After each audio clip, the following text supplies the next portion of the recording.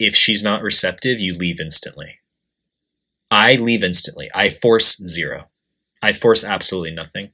There's this notion of like, you know, some guys think you should be persistent during an approach. I'm not talking about persistence like in, you know, follow through as far as, you know, in the bedroom and stuff like that. That's not what I'm talking about. I mean on the initial approach, receptiveness. I never push back against a girl's lack of receptiveness. If I get that instantaneous vibe that she's not receptive, I pretty much just leave. Occasionally I can sense a girl is neutral as I say hi to her, and I'll continue the conversation maybe another 10 seconds or so. But I never force back against lack of receptiveness. And that comes from a very non-needy mindset. If you force back against lack of receptiveness, it says you're needy.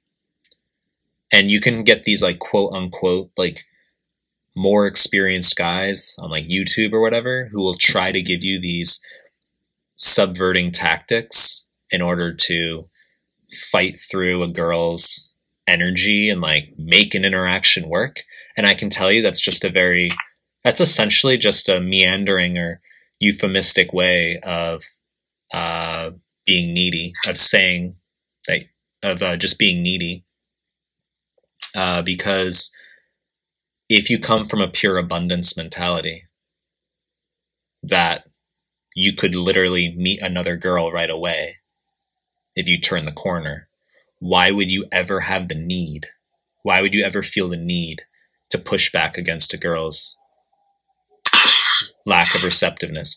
I saw like one clip of something someone sent me on YouTube, or someone sent me a clip. I think it was like through Facebook Messenger or something.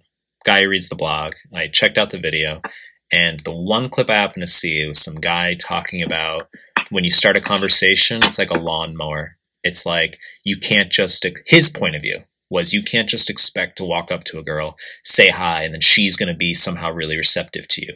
It's on you. It's like your responsibility to pull the lawnmower. Sometimes it takes a few strokes to get a few pulls to get the lawnmower started. So it's sort of incumbent on you to kind of ask her a few things, say a few things, kind of get her into the momentum of the conversation. And that's how it takes off. That you shouldn't give up so instantly. I completely disagree with that notion. That's like that's one example of like how I can see through a lot of other guys' shit really easily and clearly. I see that as neediness in a very like refined and calibrated form. I see that as neediness in the sense that anywhere, anytime, doesn't matter.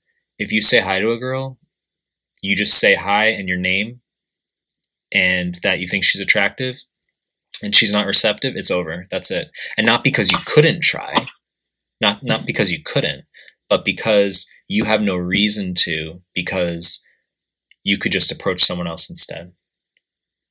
So, and I'm not talking about select circumstances like you're in a bar and there's one girl there and you say hi to her and then you're like, well, you know, I'll see where this conversation goes over 60 seconds, even though she's lukewarm about me, then I'll leave the bar. That's not what I'm talking about. I'm saying like on the street. I'm saying like the vast, vast majority of your conversations, if you sense she's unreceptive, you just leave right away.